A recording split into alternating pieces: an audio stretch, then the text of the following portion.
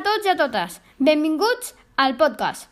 Avui ens acompanyarà el Víctor, que li tinc preparada una sorpresa que li agradarà molt. Li dic una pista per veure a qui portem.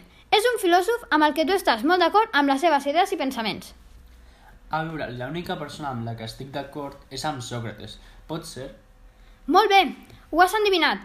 Que passi en Sòcrates.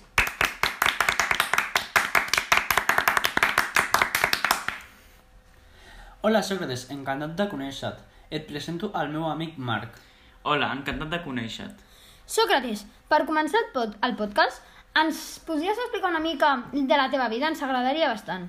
D'acord, el primer que heu de saber de mi és que sóc un filòsof i jo vaig a revolucionar els ensenyaments filosòfics i amb això vaig a treure a un petit grup de deixebles en el que amb això vaig fer un nou mètode d'argumentació basat en el diàleg. Ens ha quedat molt clar. Ara passem a un anunci. Dos pueblos, Villarriba y Villabajo. Un experimento muy científico para ver cómo Fairy con imán antigrasa hace mucho más fácil el lavado. ¿Preparados? ¿Listos? ¡Agitamos! Fairy con la revolucionaria tecnología con imán antigrasa. Sin suciedad, sin grasa, sin preocupaciones. Fairy, la gota que no se agota ahora va más allá. I ara el Víctor començarà a preguntar les preguntes. Quina és la teva principal raresa? Quines són les diferències que tenim tu amb els sofristes a l'hora d'impartir ensenyaments filosòfics? Jo crec que la meva principal raresa és que sóc un filòsof que no compto amb escrits, i no perquè s'hagin perdut, sinó per una decisió pròpia, ja que preferia la calor de la paraula parlada, abans que el fred exercici de l'escriptura. Respecte a la segona pregunta, he de dir que n'hi ha moltes diferències. En primer lloc, ells es dedicaven a impartir coneixements que havien de tenir utilitat pràctica. En canvi, jo buscava estimular l'esperit dels meus deixebles.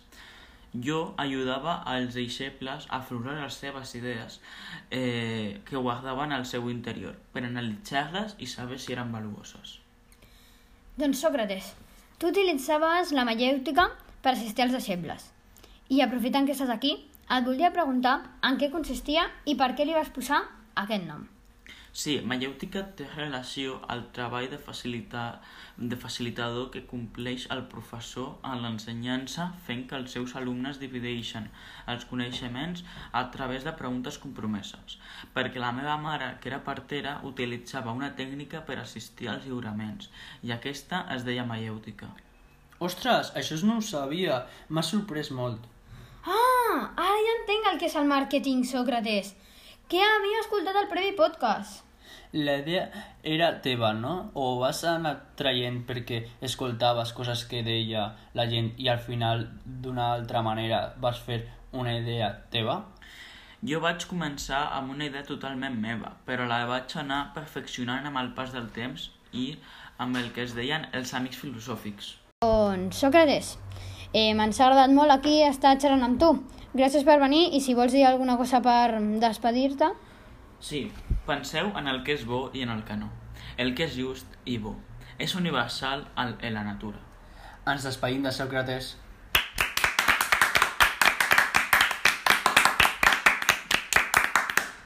Doncs, Víctor, ara que quedem tu i jo aquí sols, què opines sobre el que ens ha dit?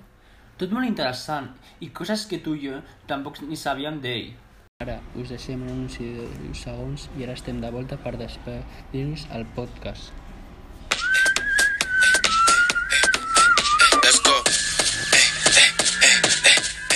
Give me full energy. Doncs, ja estem de volta. Quina llàstima que s'hagi tingut que anar en Sòcrates. O què creus, Marc? Sí, la veritat que sí és perquè ens ho estàvem passant molt bé, però no hi ha temps per més. Però el que sí que hi ha temps és perquè la setmana que ve ens ho passarem molt bé, perquè tenim un invitat molt especial que serà en Plató. Adéu, adéu, fins a la pròxima setmana.